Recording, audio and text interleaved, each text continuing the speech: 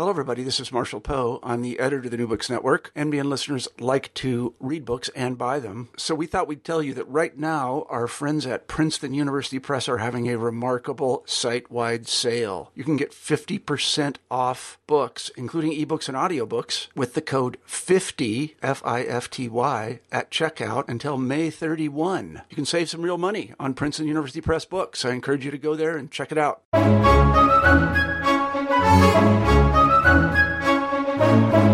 When one thinks of the connection of religion and imperialism in Japan, one automatically thinks first of Shinto and second of Buddhism. Christianity does not usually figure into that story. However, Dr. Emily Anderson, in her new book, Christianity, Imperialism in Modern Japan, Empire for God, published by Bloomsbury, shows how and why it must be included. Through her detailed and rich study of Japanese Protestants, particularly Congregationalists, Anderson illustrates the disparate way these Christians relate to empire. Some fully supported the Japanese empire, believing that through it Japanese Christians could both solve the problems faced by Western Christianity and bring civilization and Christianity to Chinese and Koreans. Others, through the dissemination of Christian understandings of anarchist and socialist ideas, challenged the very idea of empire and called for a small Japan. Anderson's eye for detail and her careful presentation of these different views make this a must-read for anyone interested in Asian Christianity and the relationship between religion and empire. I hope you'll enjoy the interview. Hello, everyone, and welcome back to New Books in Christian Studies. I'm Dr. Franklin Roush of Lander University, the host of the channel. Today we'll be talking to Dr. Emily Anderson about her new book, Christianity and Imperialism in Modern Japan, Empire for God. Emily, welcome to the show. Thank you for having me. Oh, well, thank you so much for joining us. Well, I wonder if we could start off by having you tell us a little bit about yourself. Sure. So I guess the best way to start is really at the beginning. I was born in Japan to an American father and a Japanese mother, and with the exception of 2 years in New York when I was very young, grew up in Japan but went to international school.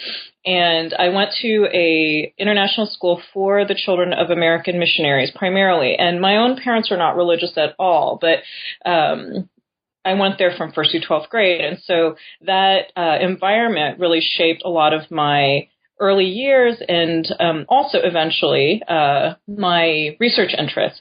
When I graduated from high school, I went to college in California, to Claremont McKenna College, and initially actually worked at a museum in Los Angeles, the Japanese American National Museum, where I was the lowly phone receptionist for a year and then ended up in the curatorial department where I first was exposed to primary sources. I was a literature and philosophy major in college and wrote my thesis on Flannery O'Connor. I had no interest in Japan, history, anything, but it was in through my work as a curator, assistant curator.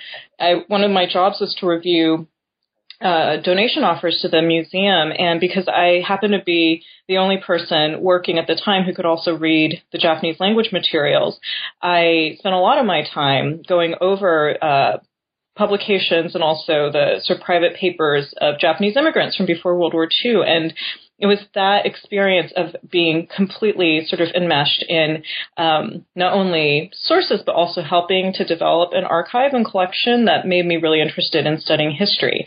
And rather than study Japanese American history, which was my job, I decided that I wanted to study Japanese history, and specifically actually the history of the modern history of Japanese Christians, because of questions I'd had for a long time from, my childhood, growing up around these American missionaries in the 80s and 90s. So I ended up at UCLA, where I worked with Fred Notelfer. I was his last student, and ended up focusing on Christianity and ultimately empire as the main sort of frame of reference for my graduate work. So that's sort of my background leading up to now.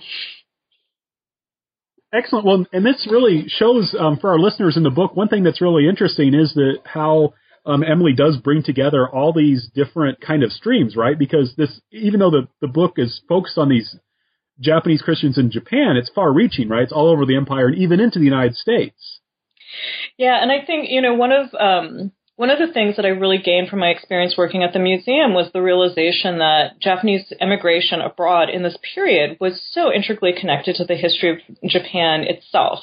And that's something that isn't as readily evident in the scholarship, I think. And I think that there are a small group of us now who are multilingual, or in my case, just bilingual, but, multilingual, who are also familiar with the scholarship on both sides of the Pacific, who are trying to bring that more holistic approach, or geographically holistic approach, to the study of Japan, that you can't really separate these different parts of the world if you want to look at modern Japanese history before World War II. Right. Well, kudos to you all for doing that, because that's something I feel like we need more of in Korean studies. People are doing that. It's really important, especially when we're dealing with missionaries, right? Mm-hmm. It's always going to be transnational. Right. Exactly. Yeah. And you see the same names sort of pop up here and there, and then you realize, I can't. If I just follow the path people take, I will eventually come to these different places, whether or not I had intended to include those in my work. Right. So how then did these interests and your education gel into this particular book? So this is an interesting question, because, when I first applied to graduate school, my proposal was so shockingly conventional and really kind of stupid. I initially proposed to work on to focus my dissertation on U.S. missionary Japanese convert relationships. I meant to do it in some way that was new and different, of course, as we all mean to do, but it was, looking back on it now, an incredibly sort of conventional and simplistic framework. But that was what one was sort of available to me based on the previous work I'd seen. And also, more importantly, I had grown up around all these American missionaries who went to Japan, some as old as people who had gone to Japan during the occupation, but most of the parents of my friends had gone to Japan in the 70s, 80s, or 90s, and really approached Japan as a mission field of very few reached people. They did not treat Japanese Christians as real equal partners, at least not in the way I heard them talk about their local churches. They were, church plants. They were really sort of fledgling, struggling congregations. And so even though my entire sort of social life outside of my own home growing up was all about Christian missionaries in Japan, I had no knowledge of this rich and diverse and really quite exciting history of Japanese Christians who, predated the arrival of these missionaries by 100 years. And so as soon as I started graduate school, I sort of began to voraciously read everything I could get my hands on about Japanese Christianity, including in Japanese. And suddenly I started to discover that there was quite a diverse range of Christians who engaged in really interesting theological debates, who were very sort of confident and rejected missionary influence, and even, as it turned out, became missionaries in their own right into Japan's colonies in East Asia. And so by about 2 or 3 months into graduate school, I realized, forget about the American missionaries. That's what everybody focuses on, is this moment of contact, this moment of conversion. And I talk about this in the introduction of my book, is I wanted to do something that started when conversion was no longer the thing, when that was in the past, when Japanese Christians had already come into their own, and to focus on, okay, now that there are Christians in Japan, what then? What are their concerns? What do they want to accomplish? What do they believe? How do they define what it means to be Japanese and Christian? And to not give so much airplay to the missionaries who had gone to Japan, and to get away from that sort of West-East or false dichotomy that I think informs a lot of earlier works on Christianity. And, the earlier work is incredibly valuable in its own right, but also still privileges sort of a Western perspective of sort of the Western missionaries in Japan, and how they see and how they evaluate the quality of Japanese Christianity. Right. No, very, very important. And I think that's one of the multiple contributions your book is making. And that's one thing I really enjoyed about it in particular, was that aspect. So I like, so you mentioned how you were talking about that in your introduction. I thought your introduction had a very interesting name. All roads lead to Anaka. Mm-hmm. Could you tell us about that? Sure. So, Anaka in Gunma Prefecture is this, sort of medium-sized, sleepy little town. And the reason why I use it as the focal point for the introduction is because in the history of Japanese Christianity, it really is a sort of a very weighty presence. And it's because of, in some ways, a historical accident, but there are also reasons why it makes sense that it becomes important. And that is that a man named Nijimajo, who was from, or his family had its roots in Annaka, but they were a samurai family stationed basically in Edo or current Tokyo. He fled Japan before Japanese were officially allowed to go abroad, and he did that by going up to at the time was the treaty port of Hakodate and stowing aboard an American whaler because, as legend has it, I say that slightly tongue-in-cheek because, with these sorts of stories, you wonder how much of this is true and how much is embellished. But he had discovered a Chinese Bible in a book stand in Yokohama. There were treaty ports already, so there were foreigners in Yokohama and Hakodate and Kobe, but Japanese were not yet allowed to travel freely abroad, and he had discovered this Chinese Bible and had basically spontaneously converted, sort of in this very loose way. And wanting to discover more about Christianity, as the legend goes, he went to seek out sort of an American whaler that he could stow aboard, and immediately he was discovered, but as, the captain adopted him and was, sort of it warmed his heart that this young Japanese samurai wanted to learn more about America and Christianity, takes him to New England, where he is enrolled in various of the schools in New England, including Amherst College, and Nijima spends 10 years abroad and becomes well-educated, bilingual, is beloved, and then at the end of those 10 years decided that he was going to return to his homeland and raise up a generation of Japanese young men who would be Christian leaders for the new nation. And in that time, Japan had sort of reopened to the West, and the restoration had happened. There's a new government in place. Japanese were no longer forbidden from traveling abroad, and also the prohibition against Christianity had also been recently taken down. So he travels back, and he goes to Annaka, his ancestral home domain, and again, as the legend has it, preaches actually in a Buddhist temple, and there are 30 converts from that experience. Then he goes to Kyoto, where he founds the school that was his main mission, and that becomes Doshisha University in Kyoto.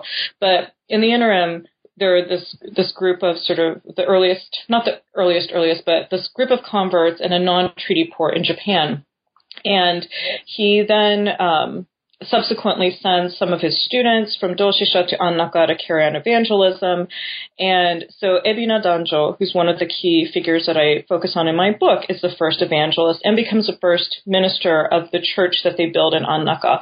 When Ebina leaves, and eventually Kashiwage Gien, who's another major character in my book as well, becomes the minister there for over 30 years. So even though it is a sleepy little place in the middle of a very, if you ask anyone from Japan about Gunma, they'll tell you it's like Nebraska. It's dull. Nobody goes there. There's like 4 Starbucks in the entire prefecture even today. And yet in the history of Christianity, this one sort of out of the way place is actually sort of a linchpin that brings together all of these people, and from which they expand out to not only Japan, but in some cases actually abroad. Right, excellent. So yeah, I thought that was really interesting. I like how you started things off with that, with that story kind of bringing things together. And you kind of touched on as you were talking about this really strong kind of current of optimism in Japanese Christianity. The idea that the Japanese Christians would succeed where the West had failed. Yes. Yeah, that's something that struck me very early on, which, there's something so tragic about that optimism. For those of us who know what happens eventually in Japanese history, the optimism that was possible for the generation born sort of right before, during the Meiji period. So Meiji period starts in 1868. So that generation that really came of age when Japan was really in the early stages of trying to work out what what it was going to be in this new world order had been so rudely, forced to join, this generation of men, sort of that first generation of Christian converts, and their contemporaries elsewhere in other sort of fields, they really possessed, in many ways, this incredible belief that they could change the course of Japan's future. I would say that when you go one generation past that, once, sort of bureaucracies take hold and there's less of this sort of individualism, that the next generation is not so sort of visionary and not so spontaneous. And this is a group that was educated in a time when education was in a crazy amount of flux. Depending on what school, you may know English as well as Japanese. An example is, Ebina went to the Kumamoto School of Western Learning, which was taught by the sort of head American hired for that school was Captain Janes, and who had gone to West Point and so ran the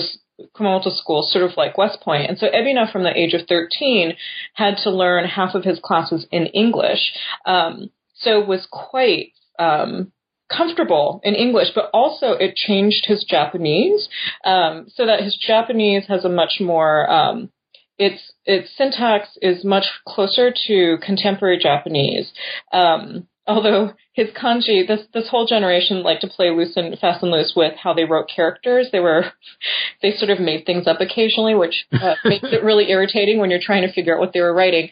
But Kashiwagi Gian, on the other hand, studied at a more traditional Confucian sort of temple school. So his style of writing, although Kashiwagi is a little bit younger than Ebina by a few years, they're almost contemporaries, a little bit, they would have been sort of middle school, high school difference in age. But Kashiwagi has a much more sort of, there's an older feel to his writing because his education was not, he did go to Doshisha eventually, but his formative education was very much in sort of a more classical mode. So it was just sort of, in some ways it was a wild and crazy time. And because it was a time of flux and a time of confusion and a time where really, it was unclear what Japan would become.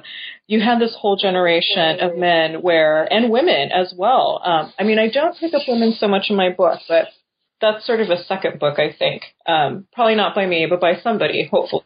But, this entire generation of Japanese, you could imagine, it's sort of like the American West, or, this sense of anything could be possible because so much was, what was known and familiar was gone or was in danger of being gone. And if you could play your cards right, or if you could,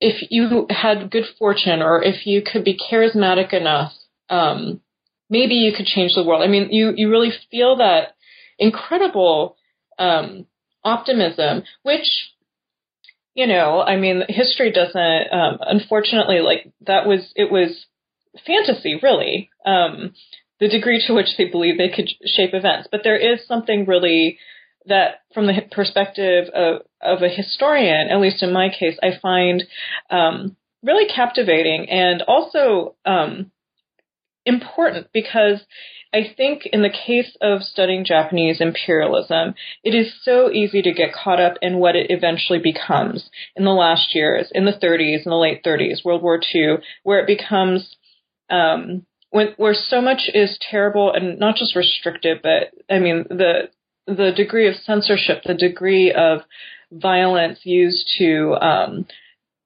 really just undermine and destroy any form of dissent. Those things cast such a long shadow over the previous decades.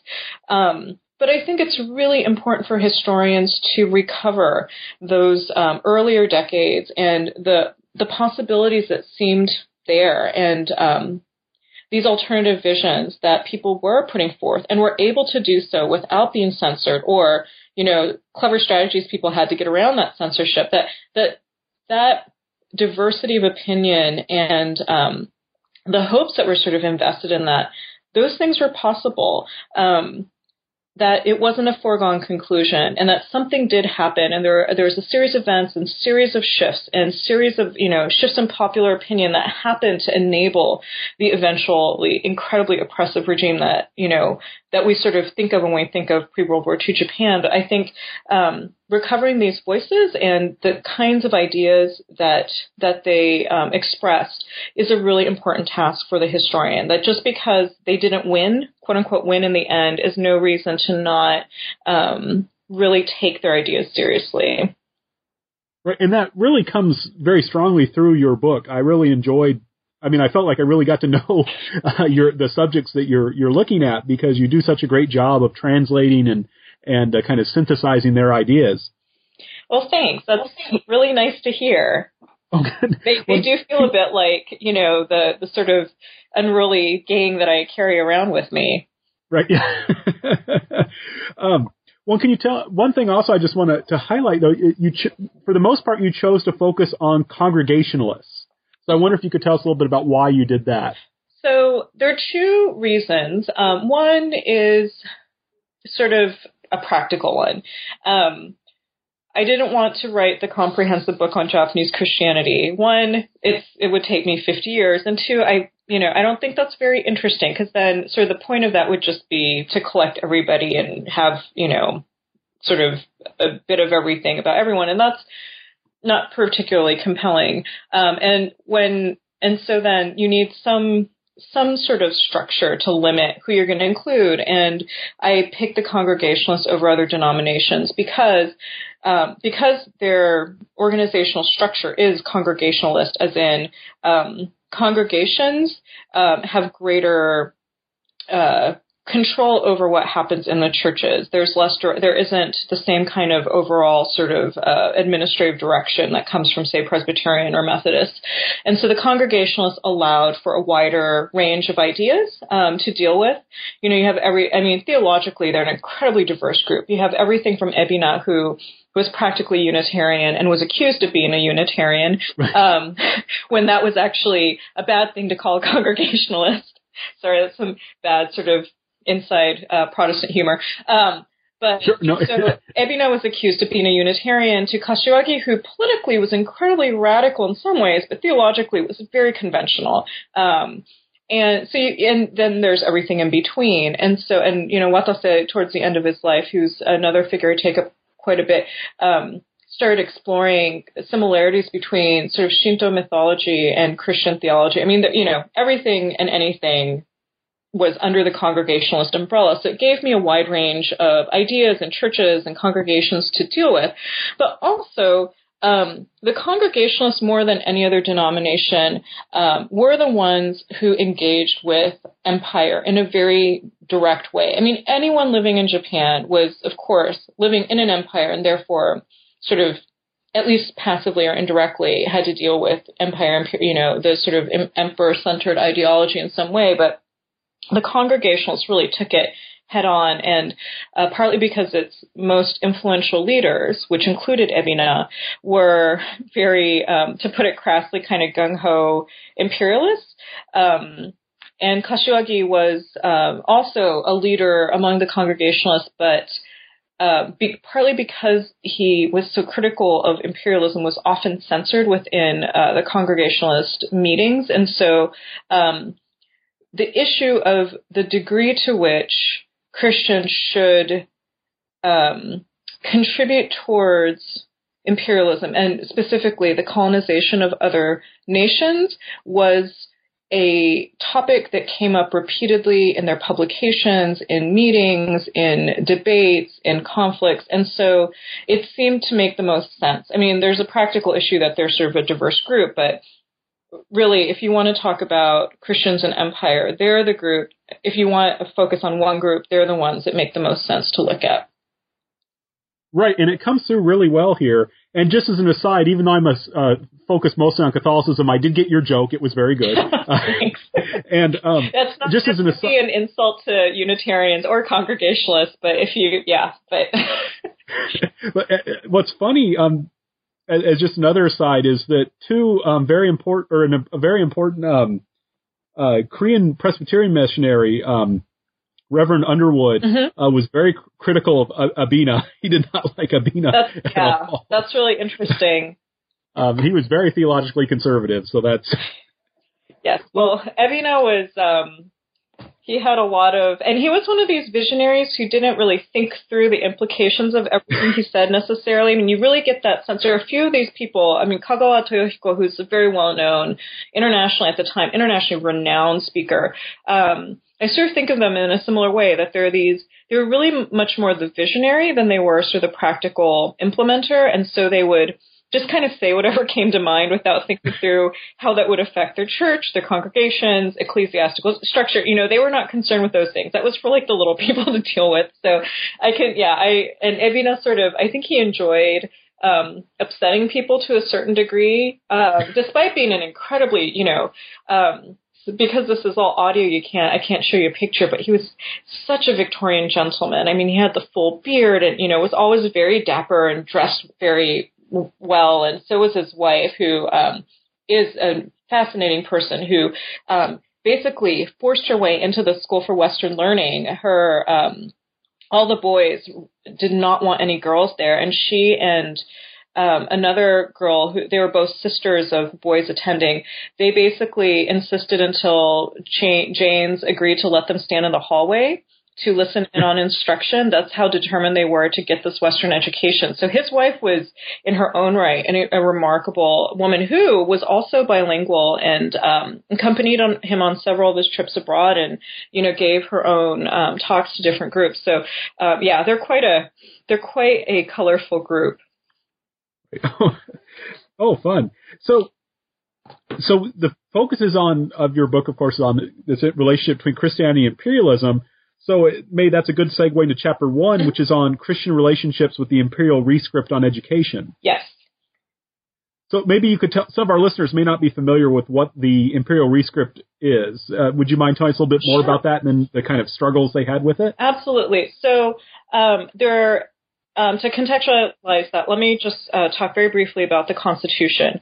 So Japan, very mini history lesson here. Japan went through what's called the Meiji Restoration in 1868, when the Tokugawa feudal government was toppled, and a coalition of other domains, mainly led by Satsuma and Choshu, contemporary Kagoshima and Yamaguchi, installed the teenage emperor Meiji onto the throne, and they called it a restoration, as in, the restoring of rule to the emperor, although the emperor had not really mattered politically since the late Heian period. So it had been 900 years since anybody really cared what the emperor thought about anything. So this was really a strategic move in many ways, and a symbolic move in many ways. But nonetheless, it was called sort of this a restoration of imperial rule. And but the other issue was how Japan was going to survive in the late 19th century sort of power struggle globally, and how to avoid being colonized. This is sort of the main immediate concern. And eventually, one thing that was done was to create a constitution, because constitutions are something that all sort of modern nation states have, and there was a need to demonstrate to sort of the Western powers that Japan could look like a modern nation state. And so over, there was some deliberation, and, different study groups were sent out, including Ito Hirobumi, who you know so well, who was prime minister at one time and later the resident general of Korea, who was assassinated by Ahn Jin-gun. But Ito Hirobumi went to Europe to investigate different constitutions there, as well as the U.S. Constitution, and that was promulgated by the emperor, is the way that we say it, but basically symbolically was handed down from the emperor to the Japanese people in 1889.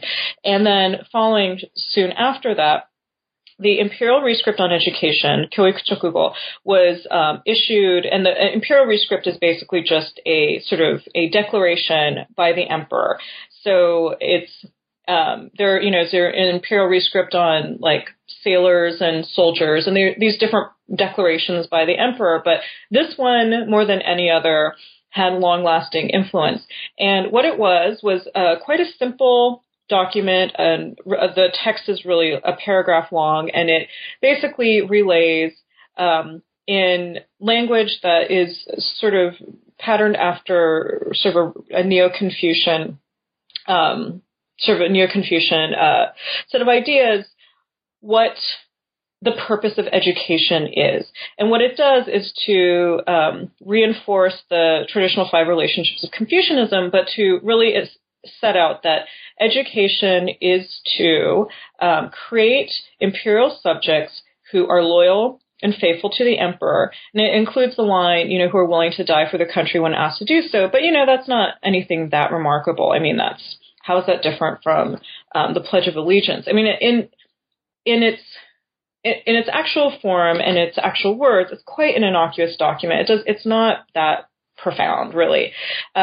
But what turned it into something much more potent was the following year. So this was 1899, 1891. Inoue Tetsujiro, who at the time was the chair of the newly developed Department of Philosophy, which meant mainly German philosophy at the University of Tokyo, was commissioned by the Ministry of Education to write a commentary of the Imperial Rescript. And this book, the Chokugo Engi, which I labored through once long ago and I took copious notes so I wouldn't have to go through that experience again, is a line-by-line commentary on the significance of each concept. And it's really that commentary, which then, of course, became the basis for ethics curriculum. I mean, it's way over the heads of children. It probably was way over the heads of a lot of the teachers, but in theory was intended as sort of a manual for teachers to aid their creation of compulsory ethics curriculum in schools. Because the other thing with the Imperial Rescript on Education was the actual sort of fancy document version of it was distributed to each school and was placed in a special place and was brought out for school ceremonies. And so it basically became this proxy device for the emperor's presence himself within school spaces. And it was the object of ritual bowing, as you would do at a shrine or in front of the emperor. So it really was treated like a replacement for the emperor himself. And whether or not students actually thought through the ideas expressed in it, it was intended to be a proxy for the emperor. And in this commentary that Inoue wrote, he basically asserts that the basis of national survival is collective patriotism, and that any deviation from a collective patriotism will basically threaten the future of the nation and threaten its survival. And so this document and the commentary that came after it basically links education and more specifically ideas in our heads or in their heads with a very specific expression of loyalty and patriotism necessary for national survival. So that it's not just about outward expression or outward ritual, but that the ideas ideally cultivated through the education system will be what keeps Japan together, that collectively as a unified, like Borg-like nation, they will fend off the imperial sort of intents of Western powers. And it's this assertion that thought, that loyal thought and a very specific kind of loyal thought is the fundamental obligation of each imperial subject that pits Christians against Inoue Tetsujiro specifically, but also sort of places them at the center of debates about what it really means to be a loyal imperial subject. Because up until this point, it hadn't been so. There have been a lot of debates about what it meant to be Japanese, what it meant to be faithful, what it meant to be loyal. But it's the way he defines it, and also his position as this key intellectual influence, and also through the sort of official role as the commentator for the Rescript, as sanctioned by the Ministry of Education, that really puts Christians in a new and really modern debate about their suitability to Japan in this very critical moment where Japan has most likely not going to be colonized, but still its future is somewhat uncertain. And this is in 1891, 1892. Right. Well, there's ritual actions, right, that cause some concern for Christians too. Right, absolutely. So, the most famous case, so when the Imperial Rescript on Education is first distributed to all schools, there are ceremonies that each school is required to go through to sort of welcome this document. And there's a very famous incident, or notorious incident, where Uchimura Kanzo, who is sort of an iconoclastic Japanese Christian figure, at the time he was a school teacher at sort of the Tokyo, sort of an elite Tokyo school.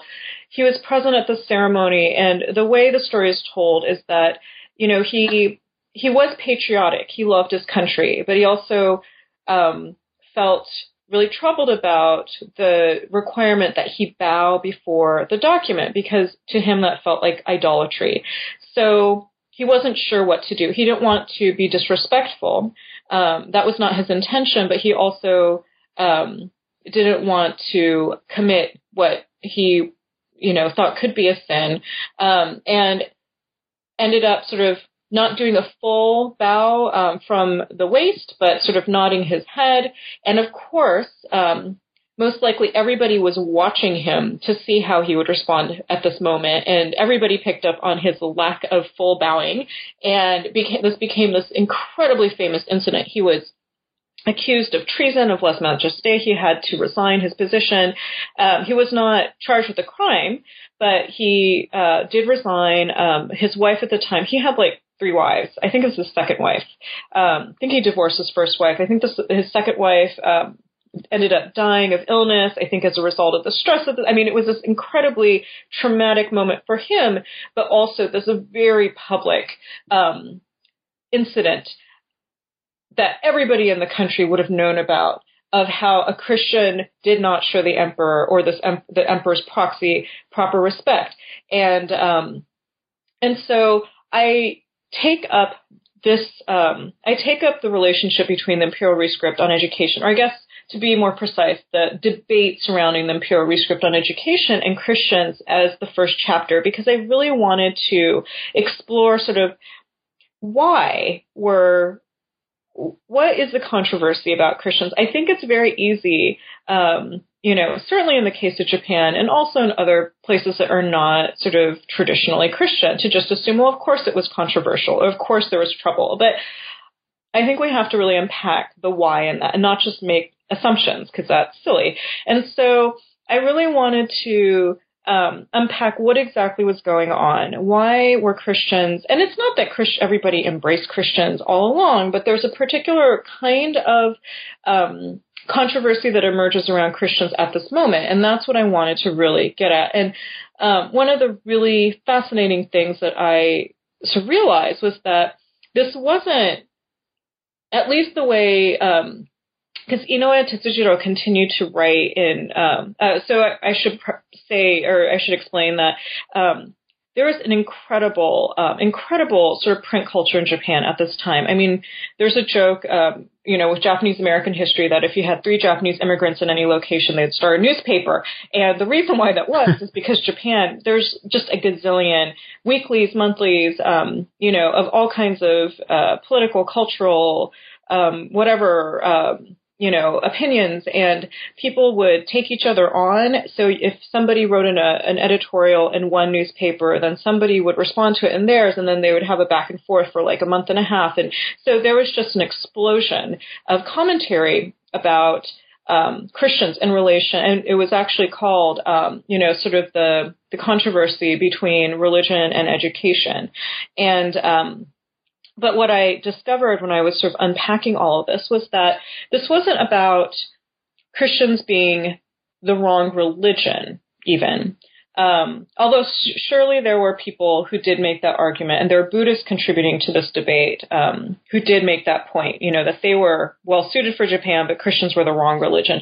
But for people like Inoue Tetsujiro, he had studied in Berlin for 8 years prior to returning to Japan and before this, and for others who were really invested in appearing modern and sophisticated and cosmopolitan, and were thinking about Europe more so than America, certainly, so the intellectual culture in Europe.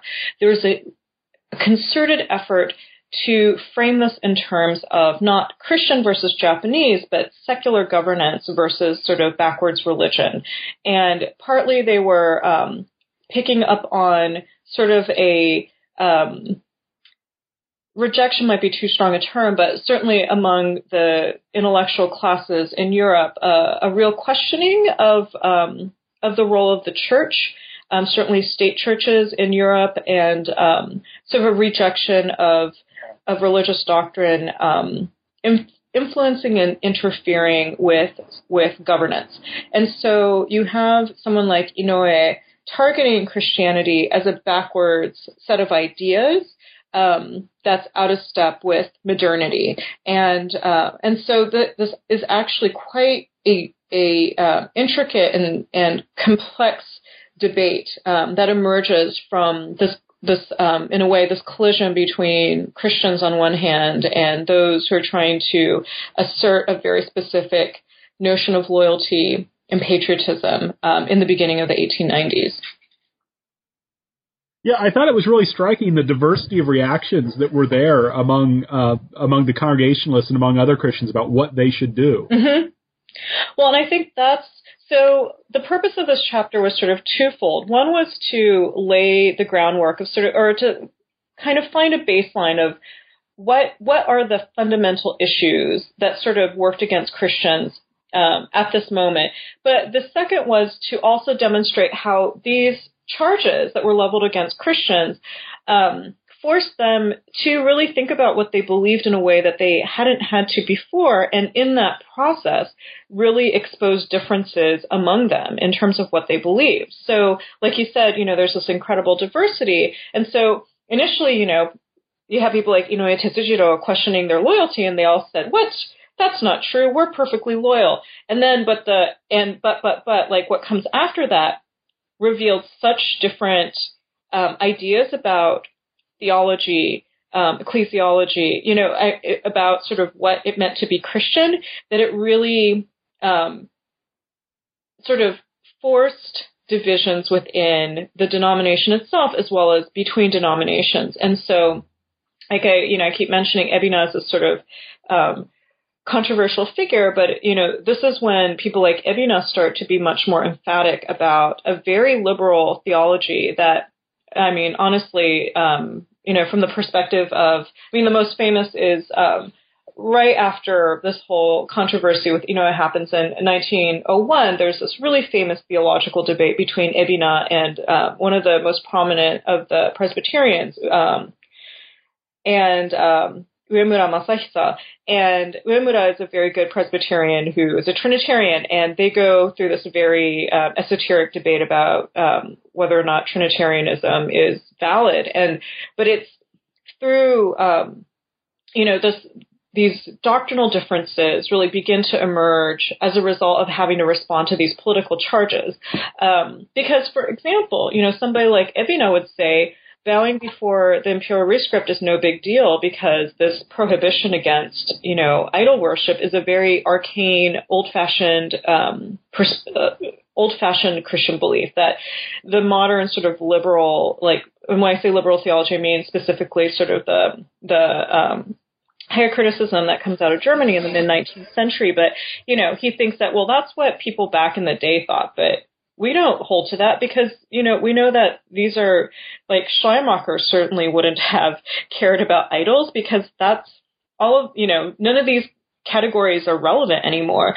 But then you had somebody who was much more conventional in their theology who would find this absolutely anathema. So it was in their engagement with these charges that you had then these quite significant doctrinal differences emerging. And so the division more broadly nationally between those who accepted Christians as loyal imperial subjects and those who didn't was also sort of overlapped over this internal Christian division over, okay, well, what does it mean to be Christian in Japan? And I start there because I feel like that is the first question that needs to be answered, and the one that they grappled with from this moment, probably, I would say, even with the contemporary church, this is still a question. What does it mean to be Japanese and Christian? And it's Inouye's claim that this collective patriotism defines Japan, that really proved quite a challenge for Japanese Christians who, again, to kind of put it crassly, who love their country and but were also devout. And how do you resolve that? And that's the challenge that that sort of plays out in the rest of the book. Right, and another event that this issue kind of comes up again after the Imperial Rescript on Education is covered in your second chapter, the Russo-Japanese War is a holy war. Yeah. So I wonder if you could tell us, because that's really striking to me, because of course Russia was a majority Christian country with it's a Christianity, Orthodox Christianity was the state religion. Mm-hmm. How is it that these Japanese Congregationalists are understanding a war with a Christian country as a holy war? So this is, I love this chapter, by the way, because I love that because it doesn't make sense, right? I mean, you just think like, what? And some of the things that they write in the beginning, it's just, again, it's that optimism where you just think like, were you not paying attention to what was going on? How can you assert these claims? But they're, and this is not just these guys. I mean, this is something, so for your listeners who are familiar with the Visualizing Cultures website at MIT, which is a wonderful, wonderful resource if you teach Japanese history, but also sort of East Asian history because it includes some Chinese images, but it's fantastic. But I use the Russo-Japanese War section so much in my own courses because it really reveals how embattled Russia's status as a Western empire was. And so when I was an undergraduate, I took a course on Russian literature, and I absolutely loved it, partly because it felt so much like Japanese modern literature to me. I mean, the issues that Russian writers were grappling with, Dostoevsky, Tolstoy, Turgenev, even Gogol. I mean, these are people grappling with the place and identity of their country where they're not quite either, right? And Japan is also in this sort of, they're sort of more ostensibly, quote unquote, Eastern. But again, Japan is an empire, but it's Asian, and Russia is an empire, but not, if you're from the French perspective, Russia surely is not Western, right? So you have this, the Russo-Japanese War was sort of publicized as the first major conflict between modern empires, but where one was from the West and one was from the East, and yet both are in this strange gray area where there's so much. They're both suffering from severe inferiority complexes, basically. And you see that in and those who outside of Russia and Japan who took sides also reflect that, right? I mean, Teddy Roosevelt thought Japan was awesome and wanted Japan to win. Apparently he bought books about the war and gave them to all his friends. There were other, columnists and people, I guess, probably particularly in the UK and America, who really, because they had such a low opinion, and of course I don't mean everybody in the country, but the people who were writing this had such a low opinion of Russia and did not consider it sufficiently modern that they were actually rooting for Japan as the more modern sort of gentleman's empire, or the more Anglo-Saxon. And that's a term that actually sort of keeps popping up, is this desire to appear Anglo-Saxon specifically, not Western, but Anglo-Saxon. And so the Congregationalists also accuse Russia of, great injustices, of what now we would call human rights violations. They talk about the pogroms that the Russian Empire, is conducting against Jews in Russia. And so they argue that this is a critical moment for Japan to demonstrate to the world that it is the more civilized, and also they call out to Japan's Christians to show the world that it is, in fact, the Christian empire in this conflict. I mean, when you think about the actual statistics, this is nonsense, right? I mean, God, I don't know the numbers off the top of my head, but surely the percentage of Christians in the overall population is well under 1% at this point. This is not a large group of people. But the reason why I feel like this is so critical is that it doesn't matter that there are not very many of them, because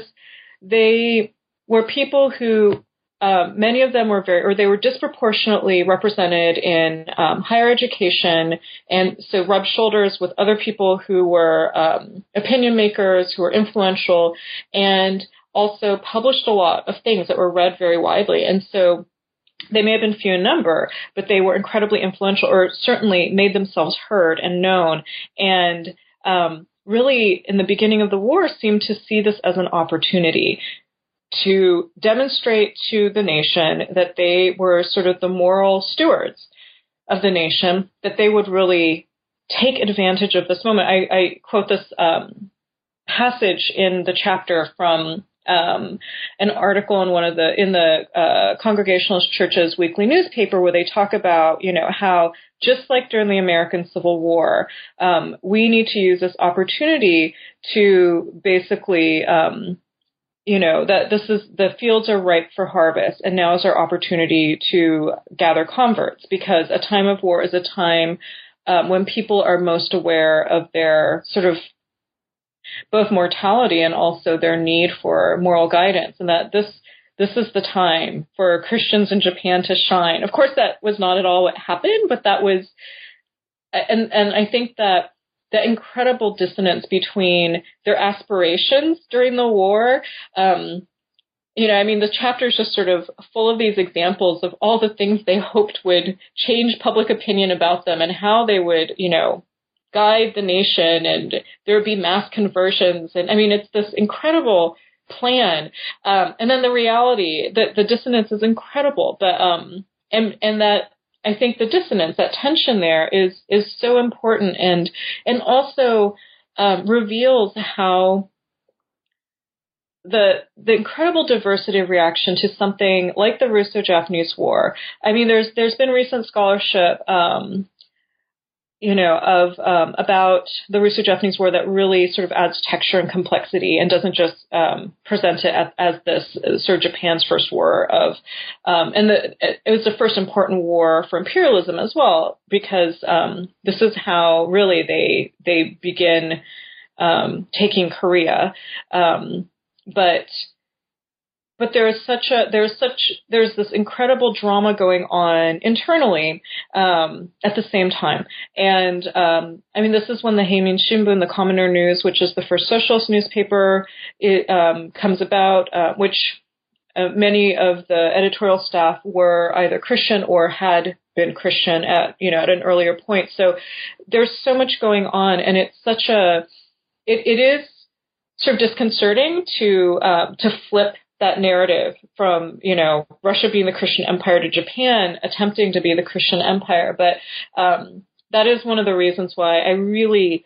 loved getting into this material, because it was a side of this war that I had not been aware of, and it's so minuscule, when you think about the overall what is happening. But I don't think that diminishes at all the significance of their aspirations, that it appeared possible to this group of people, as ridiculous as that may appear to us now, nonetheless, again, demonstrates the wide openness of the future from their vantage point, that this didn't seem silly to them at all, and it seemed completely possible. And also shows sort of, a naive optimism that, as silly as it may be, there's something. It can also be incredibly dangerous, that kind of optimism. I think it made them myopic, or made them blind to the violence that comes with empire, that always comes with empire. There's no way of getting around it. And I think there is a lot of them, like Ebina, who just somehow had his blinders on the whole time and did not recognize that. But there's also something bittersweet about that optimism, that was possible, is also really interesting to me. Right. Well, one thing, especially with Ebina, that he's someone who's really supporting the war, who sees this as a holy war, who's encouraging people to fight in it. And you talked about this bittersweetness. I wonder if you could tell our listeners, because I thought it was really great how you structured this chapter to capture that, about what happens in the Hibiya riots. Right. Yeah. So, for people who are familiar with Japanese history, know that the Russo-Japanese War was incredibly costly to Japan.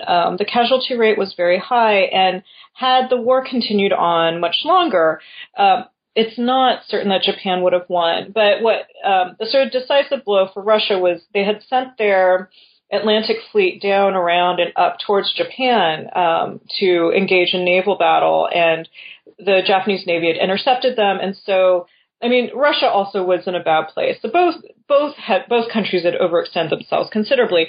But Teddy Roosevelt intervened and brokered a deal, the Portsmouth Treaty, and ended the war. Japan was the victor. Russia ceded its rights to the southern tip of the Aladong Peninsula, as well as the bit of the railroad that it had there, which became the South Manchurian Railway, and also part of Sakhalin, and except Japan did not get a war indemnity from Russia. And I mean, in reality, what Japan was able to gain through this war was really fortuitous, and they were just lucky that the war didn't continue. But especially because after the Sino-Japanese War in 1894 to 1895, Japan had gotten a war indemnity from China. The lack of a payment from Russia was seen as a real slap in the face, and so that led to rioting. The Hibiya riots, which went on for days. Martial law had to be called. I mean, there's all, police boxes and streetcars were burned down. There's stories of people fishing in the imperial moat. I mean, it was, madness and mayhem for days in Tokyo. But among the targets for, destruction were Christian churches.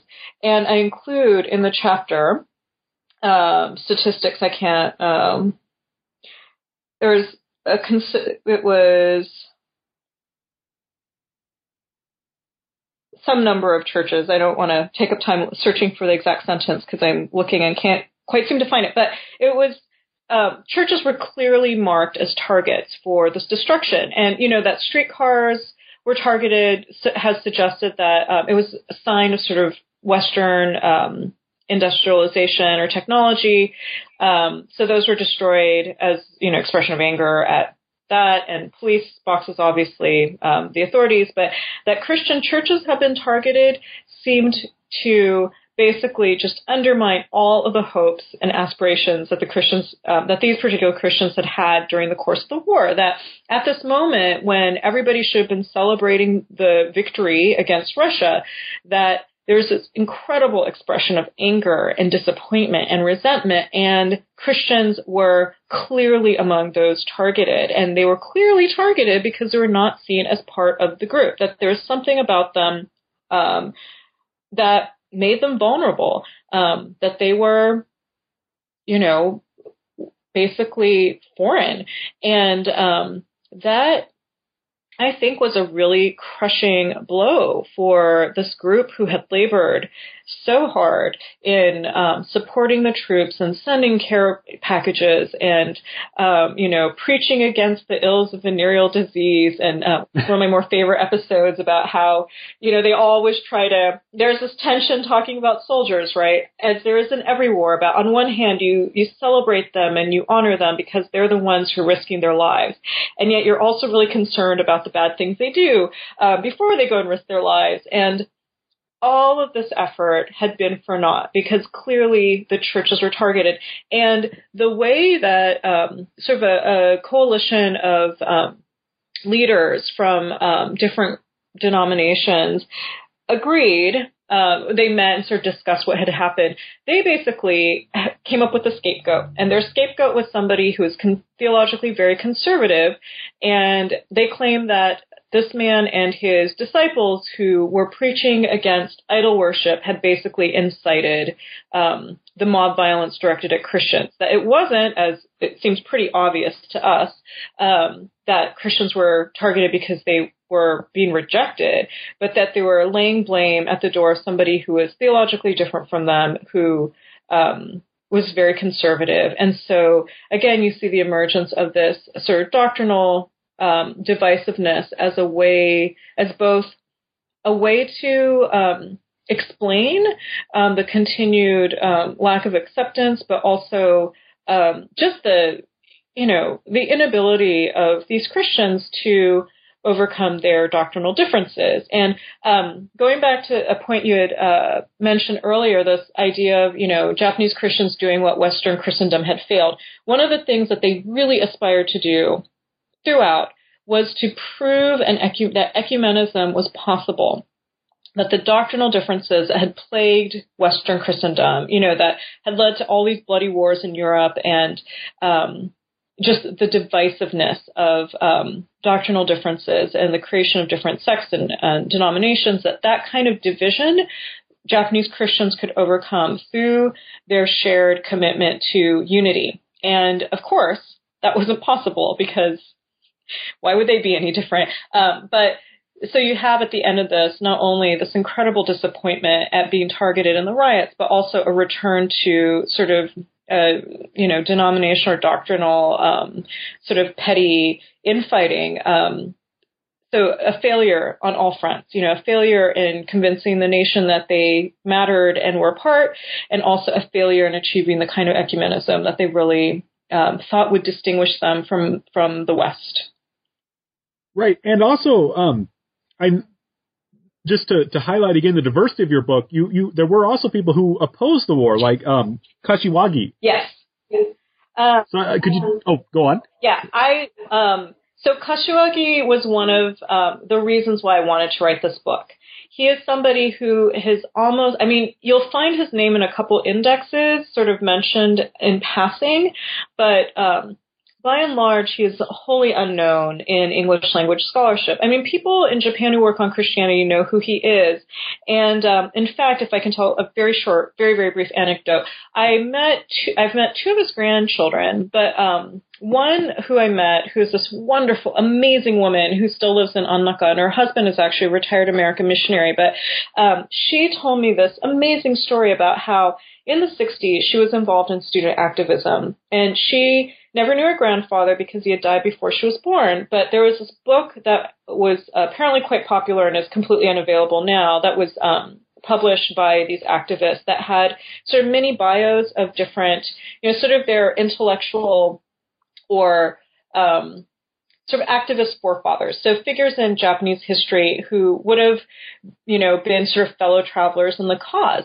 And one of the people in this book apparently was Kashiwagi Gin. And she had no idea that he had this kind of reputation or that this could be his legacy as sort of a elder of social justice, of dissent, of a kind of courage in the face of authority. And so that was how she first learned of her grandfather, was by seeing him featured in this book. And she told me that, she doesn't have a copy, that you can't find them anymore. They're all, they're printed on really cheap paper. But so Kashiwagi is this very interesting figure who I just accidentally came across because his biography was at the UCLA library and written by Katano Masako, who's an incredible Japanese scholar who's dedicated her life to his making his papers, his diary accessible. She's transferred his diary, she's published his diary, which was great for me because then I didn't have to struggle through the handwritten version.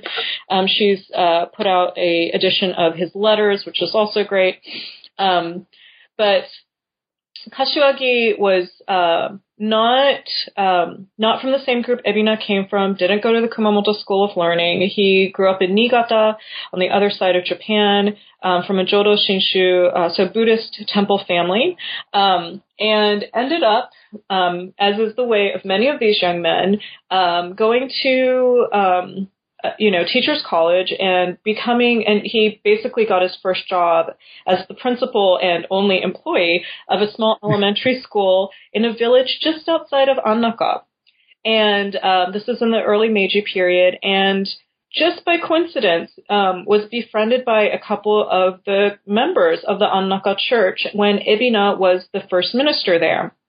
And so he, attended events, became very interested, was baptized by Ebina, in fact, and then attempted to go to Doshisha but ran out of money, so had to return to Gunma and continue working, did eventually go to Doshisha where Nijima really took him in, and he developed a very close relationship with Nijima, and then Kashiwagi worked with Watase Tsuneyoshi, becomes the director of the Korea mission. So he crossed paths with sort of he was somebody who didn't come from this sort of elite group and yet crossed paths with most of them. And he was well known and I think begrudgingly respected even by his intellectual foes.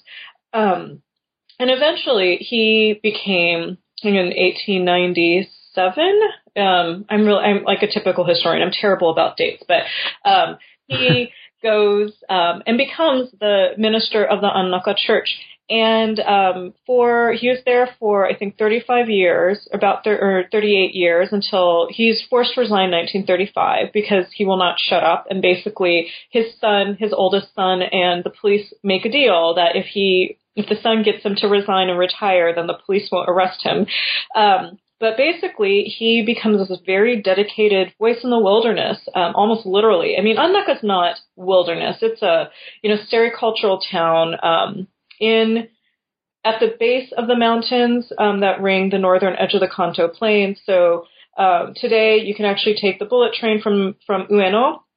Not Tokyo, it's the Nagano train that goes out to Nagano, but that station is, I think, the second least used station. It's one of these horrible 80s bubble projects that was a terrible idea. But the mountains are beautiful.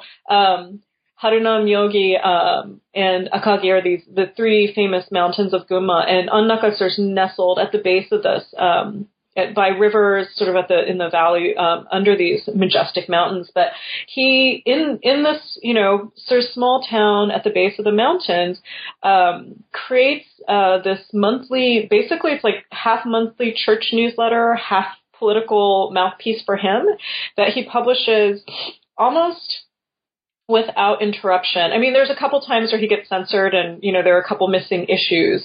But basically without interruption from 1898 until he stops contributing 1935 because that's the deal, but it continues on until 1937, and then it's replaced by something else, and that becomes replaced by something else. So basically, for 30 some years, he on a monthly basis publishes this thing.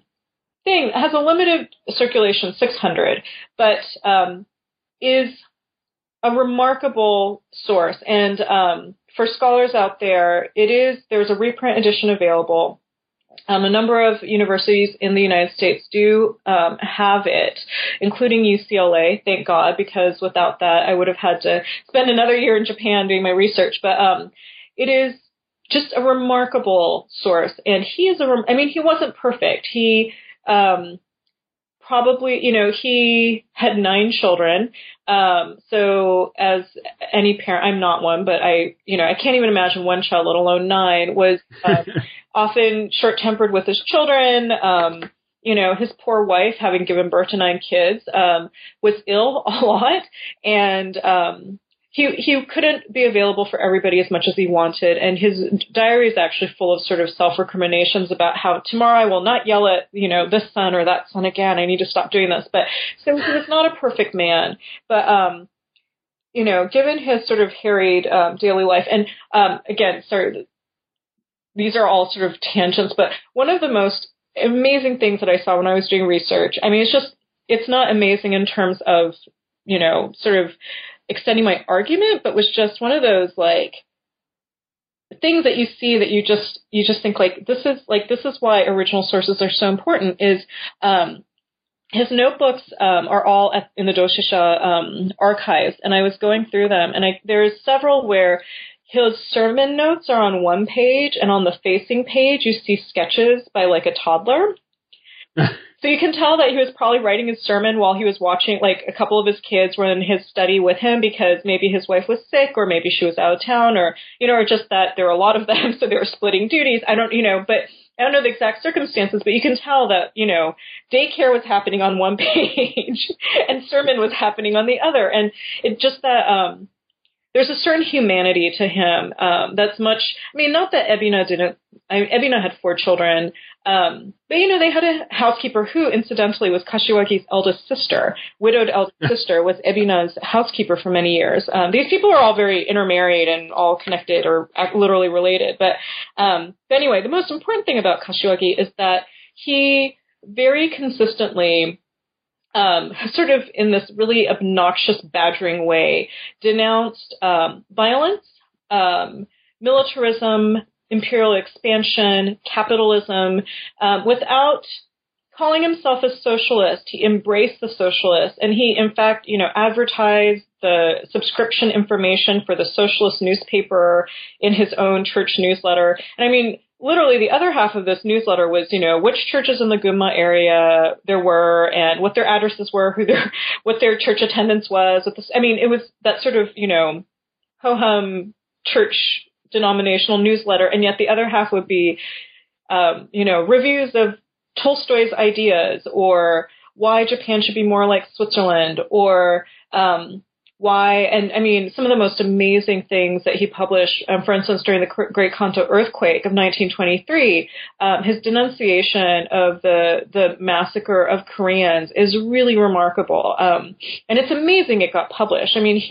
The local police warned him to sort of hold off on distributing it for a day or two because they thought that there would be, some sort of statement from the Home Ministry suppressing it, but eventually that didn't happen, so he was able to distribute it just fine, which is shocking because there were instances where that wasn't true.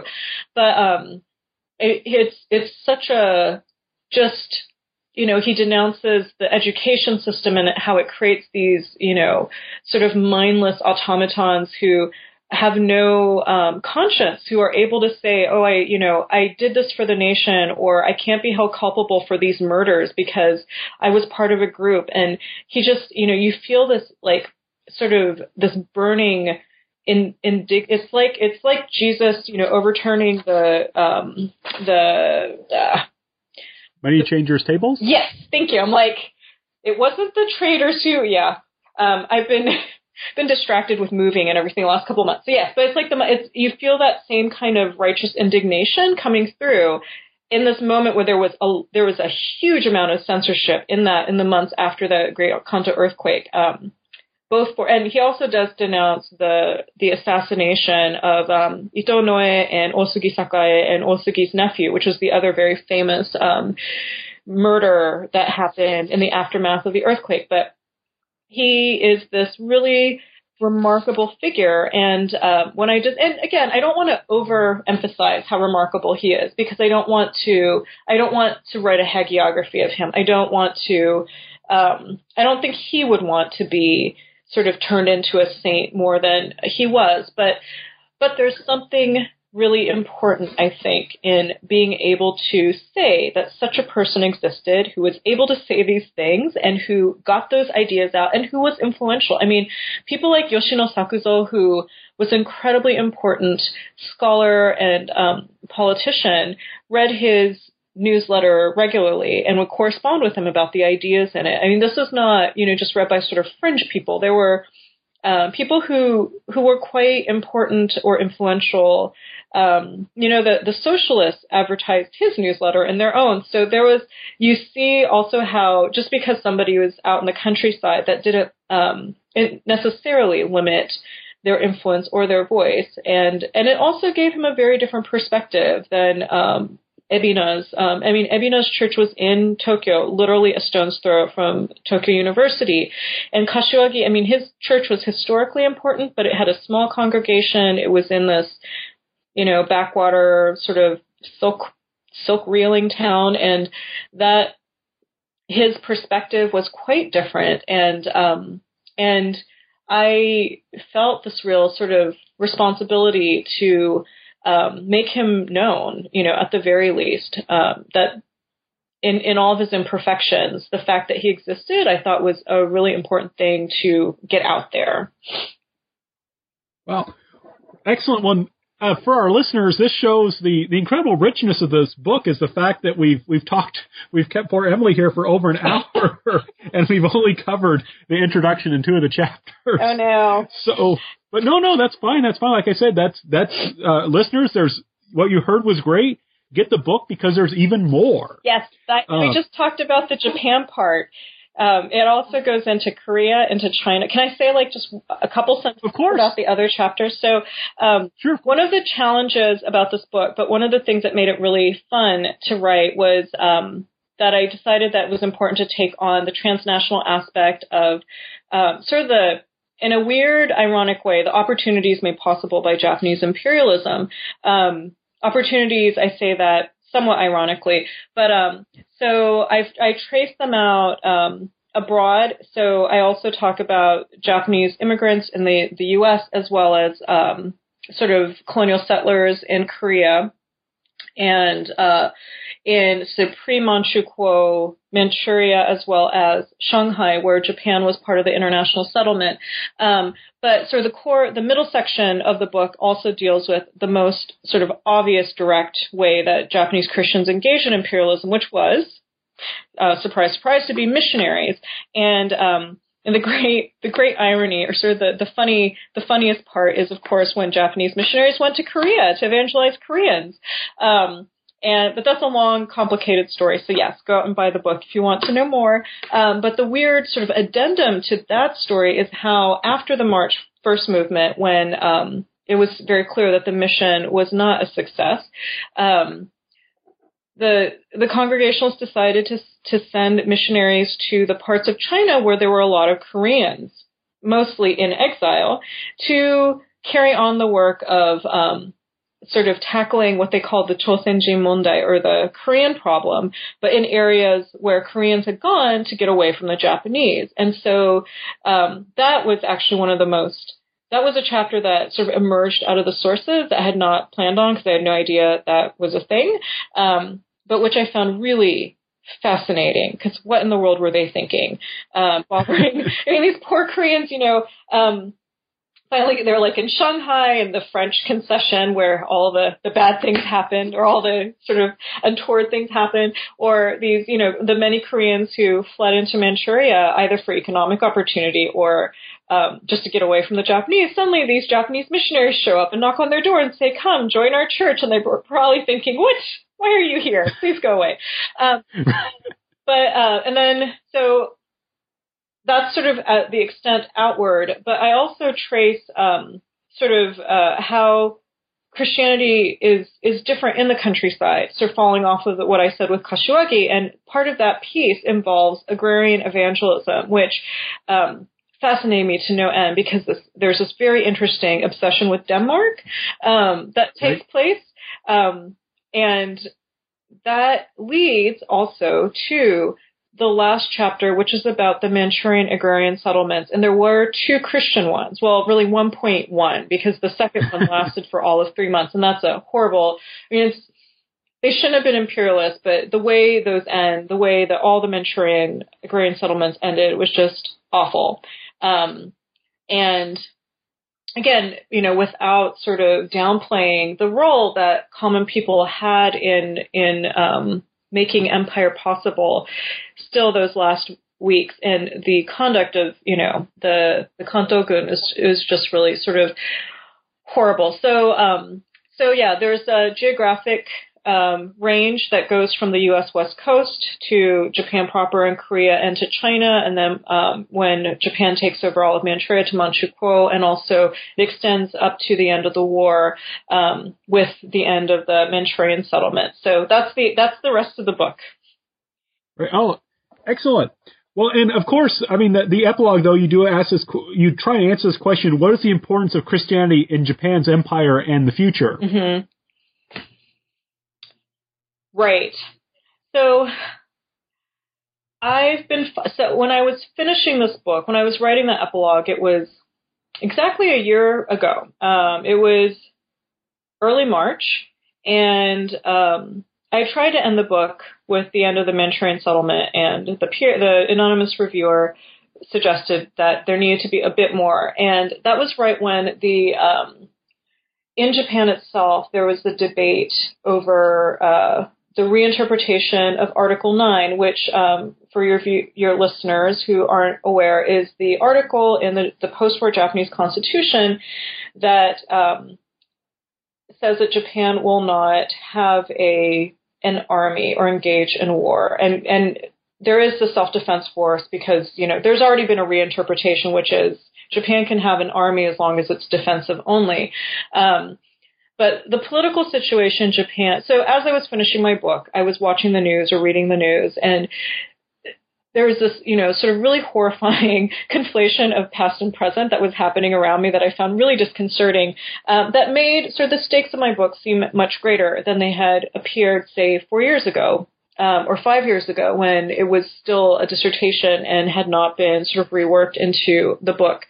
And I do think that, so there's been a secrecy law passed where it is now illegal to expose state secrets, but what that is up to, and I hope I'm getting that language right, and if I'm slightly wrong, I apologize, but but what can be determined as a secret is up to the courts to decide. So that's always fun because the courts can suddenly decide that something that's embarrassing for the state, but not necessarily, confidential, right, can be considered illegal and therefore a violation of law. So there's this, I would argue, if I may be political for a second, a real resurgence in the kind of ideology and a real endorsement of the same kinds of ideas that pushed and propelled Japan to where it ended up in the 30s, ongoing in Japan now. And, the current Prime Minister, Abe Shinzo, is the grandson of one of the highest officials of Manchukuo, Kishi Nobusuke, who was also the Prime Minister of Japan in when Japan re-signed or renegotiated the U.S.-Japan Security Treaty in 1960. So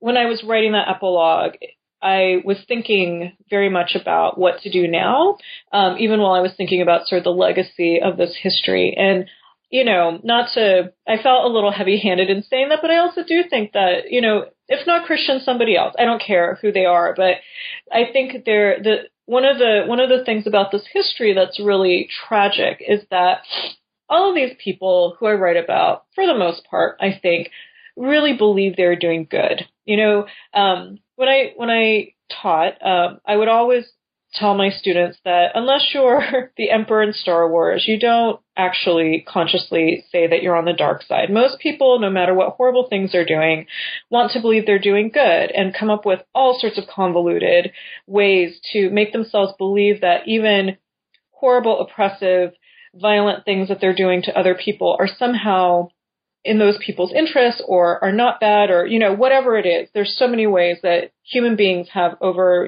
our history tried to make ourselves feel okay about doing bad things. And with people like Ebina, I've read his diaries and his letters. These are people who were, who struggled and sought so genuinely, I think, to do right. And yet the outcome was not so great in many of their cases. And so I think the challenge that this history poses to those of us now is to really interrogate ourselves and to ask, because it's so easy to denounce the obvious sort of evildoers of history, but, what's more relevant is how we are similar to people like, say, Ebina or Watase, or these people who meant to do well, who meant to be benevolent, who thought that by engaging in the kinds of imperialism they did, that they were actually doing good by the Koreans or Chinese or whoever it was they were bothering.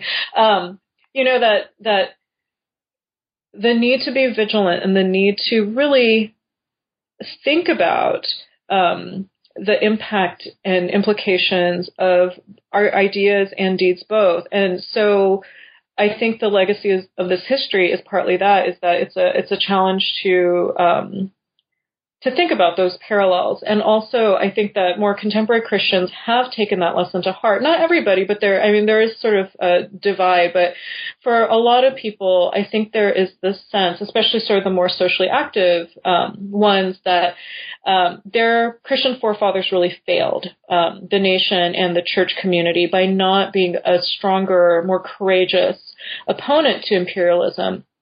And that